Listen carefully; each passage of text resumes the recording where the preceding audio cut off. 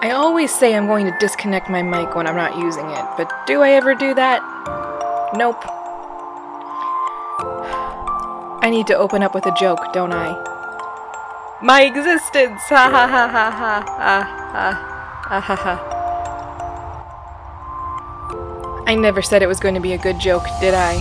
Hi, it's Em. Welcome to episode 6 of Miscellany Media Reviews. Today, I want to talk about the hit podcast Welcome to Night Vale. And by that, I mean I want to give a much overdue, but hopefully unheard, answer to a question stemming from a conversation I had with a classmate in graduate school. So we're talking about a 2-year delay. But in my half-hearted defense, this was towards the end of our program, and I had a lot of graduations to go to and my own to prepare for. Consequently, I was just mailing it in during a conversation with someone I didn't particularly get along with in a context that I'm 90% ready to call a, in quotes here, joke. But I might be getting way too far ahead of myself here, so let me bring it back. Welcome to Night Vale is a production of Night Vale Presents. Oh my word, I've listened to that show far too much. Look, I went into it a little bit during my Within the Wires episode, but yeah, I don't blame you if you don't want to go back and play catch-up. Welcome to Night Vale is a serial fiction podcast created by Joseph Fink and Jeffrey Cranor. In this case, the word serial may not be the most appropriate. There are some multi-episode plots, world-building moments, and running jokes, but you can jump in and be up to speed fairly quickly. Regardless, the premise of the show is that you are listening in on the local radio programming of a small desert community in the American Southwest where all conspiracies are true, and everyone is well aware of it. From the constant surveillance, the mysterious otherworldly beings that frequent local hotspots, and some questionable business practices utilized by the various small businesses the town depends on.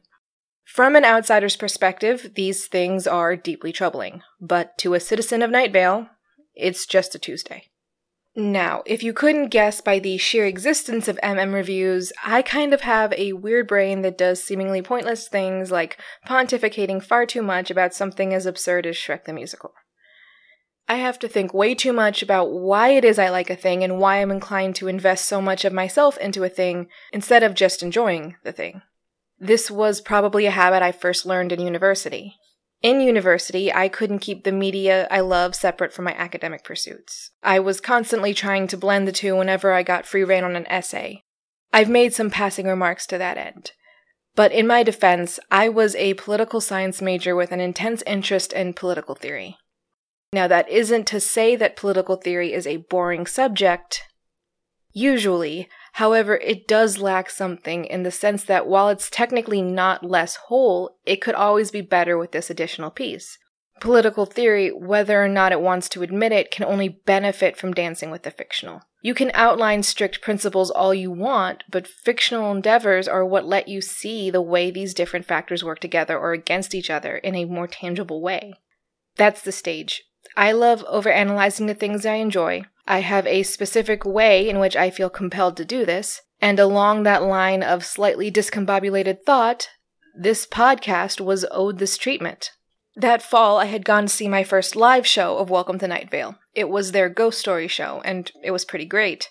So this weird and unnecessary dissection was bound to happen. And with my being in graduate school, I was under intense pressure to make profound observations. Add to that, the first novel had been released rather recently, which gave insight to the actual workings of Night Vale without having to rely on a single perspective so much. Yeah, super inevitable. So, all good academic endeavors start with some sort of observation or question. And that observation may be the aforementioned, I need to say something profound because I'm stuck in this rat race and want to shut down the annoying people around me.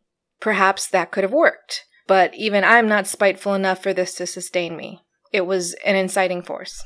That's it. And it's not like there isn't a lot that could be talked about in Night Vale. While the focus of most discussions is Night Vale's absurdism, there's a lot there that can be unpacked every time an otherworldly figure or place or event happens. These things provide fodder for us to reassess our relationship with the reality we would otherwise take for granted. In this case, I felt compelled to explain just how everyone in Night Vale could be content living in such clear chaos, and in the absence of the freedoms the listeners have grown to expect in their own daily lives.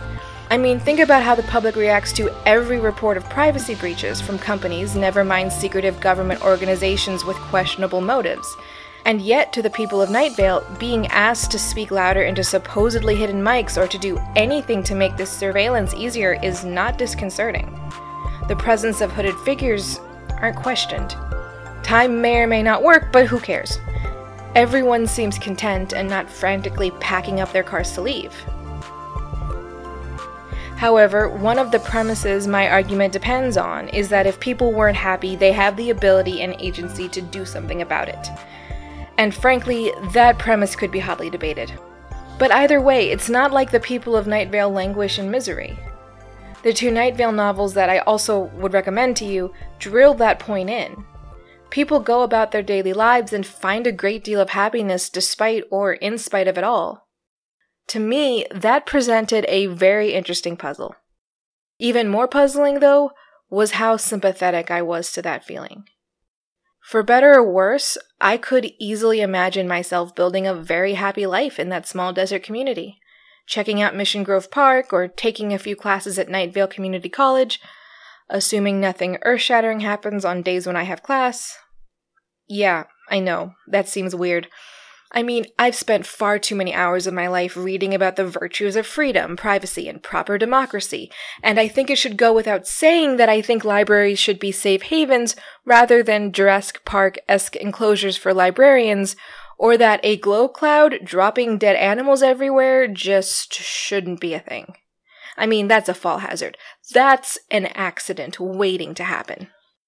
Now, at this point, you might be saying that things like the sheriff's secret police, meaningless attempts by an ineffective city council to hide from their actual responsibilities, and terrible attempts to cover up the existence of angels aren't as fictional as I'm suggesting. Fair enough, but the glow cloud thing, I mean, come on, give me that one. After quite a bit of thought, which justified re-listening to all the episodes that were out at the time and rereading the novel a few times, the conclusion I came up with is that Welcome to Night Vale was representative of a shift in our priorities, how we perceive utopia, and what makes a perfect society. Thomas More was the one who coined the term utopia with his book, called Utopia, published in 1516. It was a satirical take on the political corruption and religious hypocrisy More saw around him in 16th century Europe. But because of this motivation, or, in quotes here, inspiration, as it were, More focused on the way society functions. While this includes social customs, including slavery, I'd argue that it's more efficient to think of this more of a discussion of the mechanisms that go into a supposedly perfect society, rather than a complete depiction of a perfect society, even for those times. It was about operations. How should a, in quotes because of the slavery thing, good society be operated? And maybe you think that's the only proper way to approach the question. While I don't disagree with that notion, I don't agree with the absolutism that I hear underlying it. Apologies if it's not actually there. Because by most hallmarks, not only is Night Vale not a utopia, it's probably a dystopia. Okay, it actually is a dystopia, and maybe when I first tried to make this argument all those years ago, not that long ago, I was pushing my point too strongly by glossing over or downplaying the very real problems with the social political order of Night Vale, and that's why I was so unpersuasive, because to deny the real facts of the situation is to essentially disprove your own argument. So, let me amend my argument to you all. While I don't think Night Vale could be called a utopia in any proper sense of the word, in fact, I see that there is a very strong argument that Night Vale is actually a dystopia. In fact, it may be the best example of a dystopia if you need to provide an illustration for one, for whatever reason. Like if you're a teacher and need to illustrate the concept to students. That would be a really great lesson, now that I think about it. It would certainly be interesting. But despite being a dystopia, there's something that sets Night Vale apart from the typical understanding of dystopia, something that is decidedly utopian but has been fairly neglected in discussions about utopia or utopian societies. At the time, I said that this singular characteristic actually shifted the scales, turning Night Vale from a conceptual dystopia into a utopia. Now, however, I think that's a bit much, dramatic, needlessly sensational to get attention. Either way, this trait I'm about to explain is important, and I still stand behind that. However, it doesn't completely overwrite all the societal issues in Night Vale. The disappearances orchestrated by the Sheriff's secret police alone are concerning enough, never mind all the other things that plague Night Vale. Back then, I was far too naive about these ills. Or I just didn't give them much thought. Correction, I didn't give it enough thought, or thought that steered in the right direction. I mean, I did have a lot of other things in my mind at the time, and I was blinded by my sheer excitement at this not profound but fun insight. So now, after I've taken the necessary time and thought on the subject, I've got a better argument. I'd say that Night Vale offers a new point of consideration thus far ignored in philosophical discussions of utopian societies. Namely, Night Vale is far more inclusive than any society that has ever been, or maybe could ever be hoped for. Its citizens accept each other regardless of race, orientation, corporeal form, shape-shifting ability, or profession. The aforementioned glow cloud that drops dead animals in its wake is the head of the PTA and does a fairly good job at it. A literal 5-headed dragon ran for mayor, as did a woman without a face, and who was also getting up in years. Oh, and its radio host is a gay man who, for a while, was too busy pining over the new scientist in town to actually do his job. That's pretty inclusive, which is pretty neat. But on the other hand, it's not something that has seemed all that relevant when discussing society through this particular lens, the lens first crafted by Thomas More. Is that a problem? A lot of other research is being done in political science in general and political theory specifically through other lenses about inclusivity and social tolerance, so it's not a neglected topic. However, I would say it does matter, because this lens and the terms dystopia and utopia are incredibly important. These are the theoretical terms that have seeped into the popular consciousness without losing any of their meaning or being distorted in any way. The rise of young adult dystopian literature is a perfect illustration of this. For young people who may not take political classes or study political theory, or even for those who did, these books were integral to their political education and awakening because of how approachable and enjoyable the subject was. In addition, it was a group endeavor, creating a venue for young people to discuss and hash out ideas that could later be put into practice. But these, in quotes, educational materials, as it were, focused on the act of identifying and reacting to broken governments, creating a gap that Night Vale, and perhaps only Night Vale, is able to fill. Back to this proposed hole in the definition of utopia. Tolerating differences was not a concept Thomas More would live to see, because he lived in a pre-globalization age, in which to be an Englishman, for example, meant looking a certain way, acting a certain way, and believing a certain creed. You would then only have to build a society or a series of mechanisms around which an Englishman could be the best Englishman he could be. And perhaps by an extension of this failing, though I'm making no effort to prove that here, any more modern conception of utopia simply assumes that people will all have a space to exist in which they can do what they wish without fear of government reprisals and be completely satisfied or fulfilled with that. But that doesn't seem like enough. At least recent years have made me, and I'm sure a bunch of other people, question if that is enough.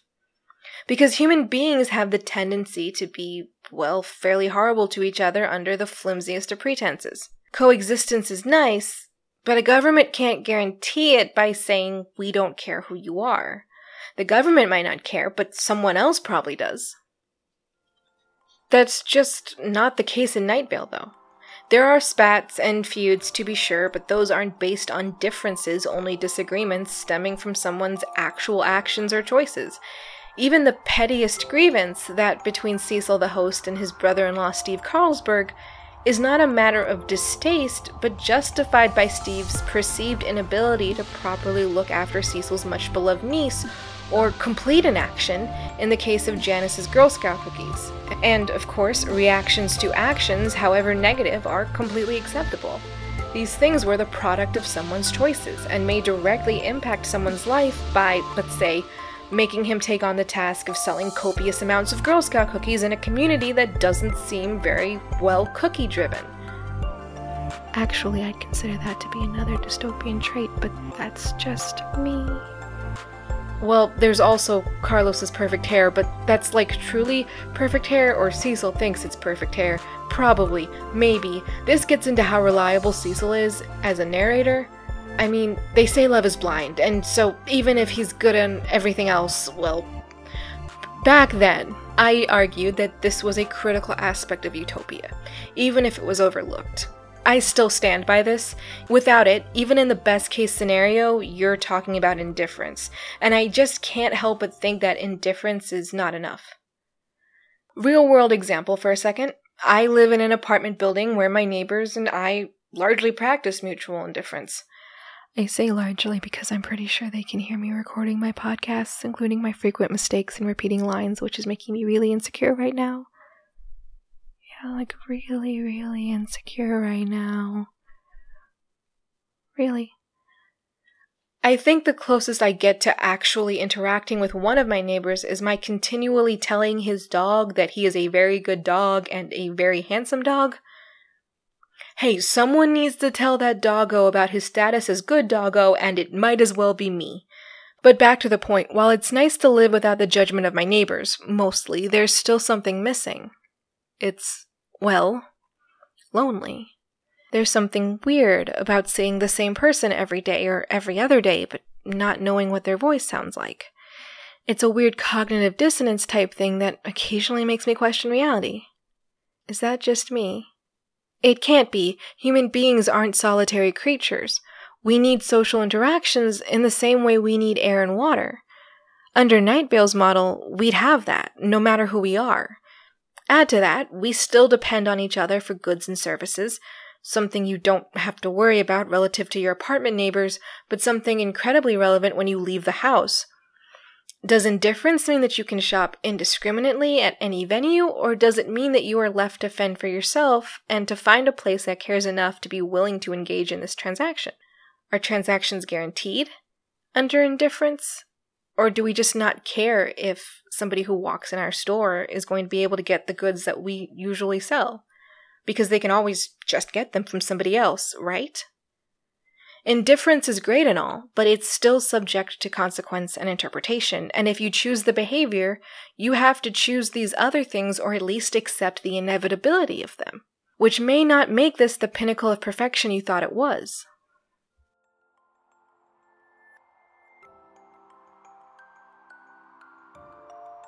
At the time, I thought my more extreme version of this argument was a pretty strong argument.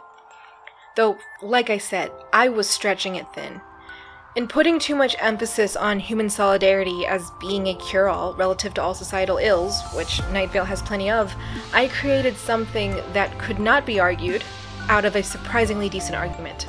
So, in many ways, the fabric of my argument probably just ripped in two from being stretched too far. But in the moment, I wasn't called out for that. Instead, my conversation partner asked me what I thought of the radio as an object of insert her somewhat forgotten words here. Yeah, bad on me for not remembering what she said. My bad, I'm not gonna mince words about that, but my memory lapse is partially due to a sort of defensive reaction, because as I saw it, her questions seemed to go against the entire argument I had just made. If I remembered the actual wording of her question, that might not be true, and her question might have made more sense. I think she meant it as the radio as an object. I think she meant it as the radio as an object of connection or interconnectedness.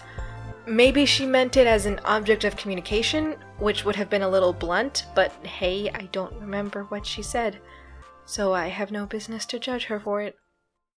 And once again, this may have been the product of my misdirected argument. By focusing on the ability to accept, I thought I had all my bases covered, but not so much. It was an assumption I had to make for the sake of time, so it was partially out of desperation, but it still wasn't a great thing to do. I assumed that by saying Night Vale citizens don't focus on external signs when judging a person's worth, I covered a larger argument in a very indirect way. Namely, the physical is not so important in Night Vale, and this seems to go beyond physical characteristics. Things that, by all senses, are real can't be assumed to be real. like clocks. That one drove Carlos crazy. In Night Vale, if you actually see something, you genuinely may be better off saying nothing and drinking to forget, because you can't in any way be sure you actually saw something or are capable of making sense of whatever stimuli hit your eyes. But the radio is a safe bet, right? It's how we're hearing this information. The radio is definitely real. Yes, it's real, but you had to put emphasis on it.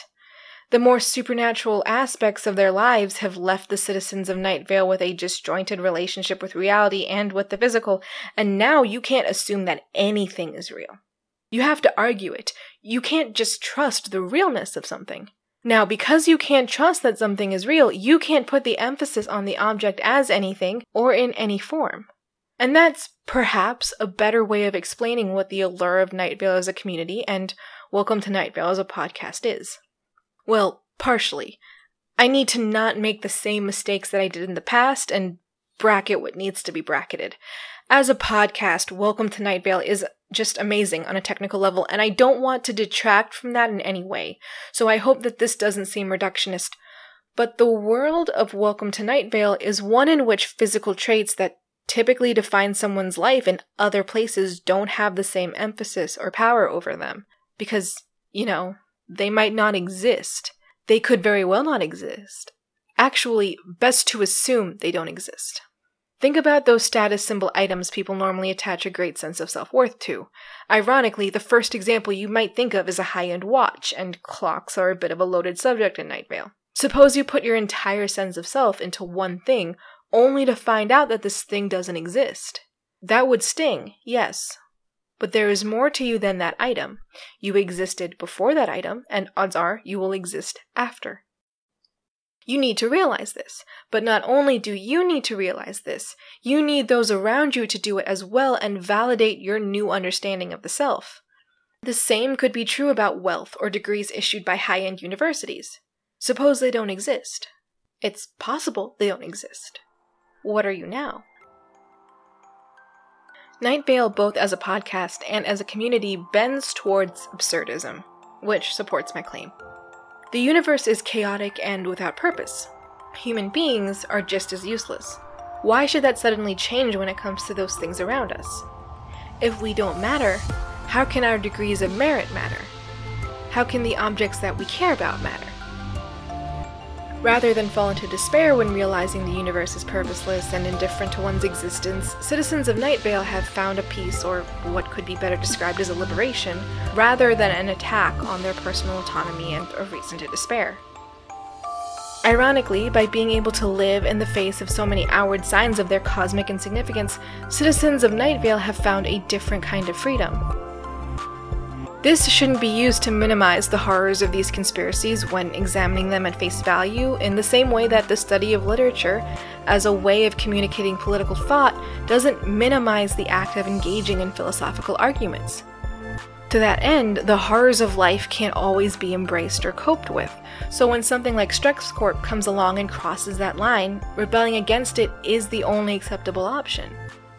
These other conspiracies are relatively harmless in comparison and largely allow for the citizens of Night Vale to simply adjust and find a great deal of happiness, more so perhaps because they are unencumbered by the materialism or tribalism the real world is plagued with.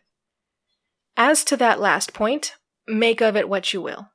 I may be stretching my argument again, in which case rest assured that I will circle back to this issue in another 2 years. Already made a reminder in my calendar. Or maybe happiness as a metric or value or virtue just isn't your jam. Fair enough. At the time, I was super into a guy whose research centered on happiness as a metric for societal well-being or prosperity. On that subject, I don't have any more expertise to offer you. I don't know what his variables or definitions were. We were never at the point that I could force myself to care about something I think is conceptually absurd, even knowing that there's probably a manifestation of that idea that makes sense, or that I am essentially appropriating it right now. Look, happiness is important, but I just don't understand how you can make a number of it and then use that number to compare different situations. He could have found a way to do it, but maybe not. I really don't know. He caught my eye for showing interest in the philosophers I love so much, In fact, we had classes together focused on these thinkers. It seemed like the universe was screaming that he and I could be very happy together, maybe even soulmates, if that's something worth believing in. Or that's what I thought, but in reality, he might have been taking those classes because he had to take classes, and those ones were just there. That's being presumptuous, or not charitable. He might have been actually interested, who knows? Well, he would know. But he and I never stayed in touch, assuming that this is something I could have asked him. Probably not. The only thing I can be sure of is that he did not study their words as intensely as I did, and he preferred dancing in the clubs to dancing with their arguments. Neither way of living is intrinsically bad, in proper moderation, but they are largely incompatible. At least, our manifestations of these choices were largely incompatible. It's just a fact of reality, I guess, that people dwelling in the same space are going to have different tracks to their lives, and the way these paths interact seems to resist any mathematical models. In their models, intersecting lines have one point of connection, but otherwise diverge forever. And there are parallel lines that never interconnect at all. And this might be where I lose you, because I'm talking about simple mathematic principles and trying to connect them to people who are not, generally, a collection of points organized in a linear way. Consequently, my attempt to use the language of one to explain the other is never going to make perfect sense, and I shouldn't expect it to. I mean, we can touch and interact with other lives and go about our way. Conversations, transactions, traffic jams, these are all interactions. But I would suggest shifting the perspective away from these small things that are inevitable in coexistence and towards a bigger picture. Regardless of whether or not we should, I don't think we give the same thought to the person we sit next to on the bus that we might to a person we recognize as being part of a shared community. Both are interactions, and they are interactions on different levels.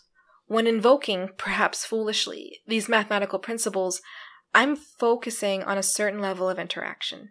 Not the individual level, but that of the community. Particularly in smaller towns like Night Vale, we don't simply meet once and then diverge. Mostly, it's unlikely. We could come together once every couple years or so for, let's say, elections and then go about our daily lives. Or we could fail to do that by excluding others for whatever arbitrary reason, like not having a face or being a five-headed dragon, and thus we'd be living parallel lives, never crossing. Neither of these things sound right, in part because the act of shaping the socio-political order isn't reserved to a single day on the calendar or a single group of people defined lazily. Recent years should make that abundantly clear. The act of shaping the world in the face of a negative force can happen without warning and unceasingly, and also together. In short, I think the worthwhile message of Night Vale is largely, quoting, "Sure, this isn't great, but lock hands and get through this. Except Steve Carlsberg." Okay, still Steve Carlsberg, but he has to stand far away from me. I don't want to look at him. Everyone else come around. Because even if the cosmos doesn't care, I do. I care about you.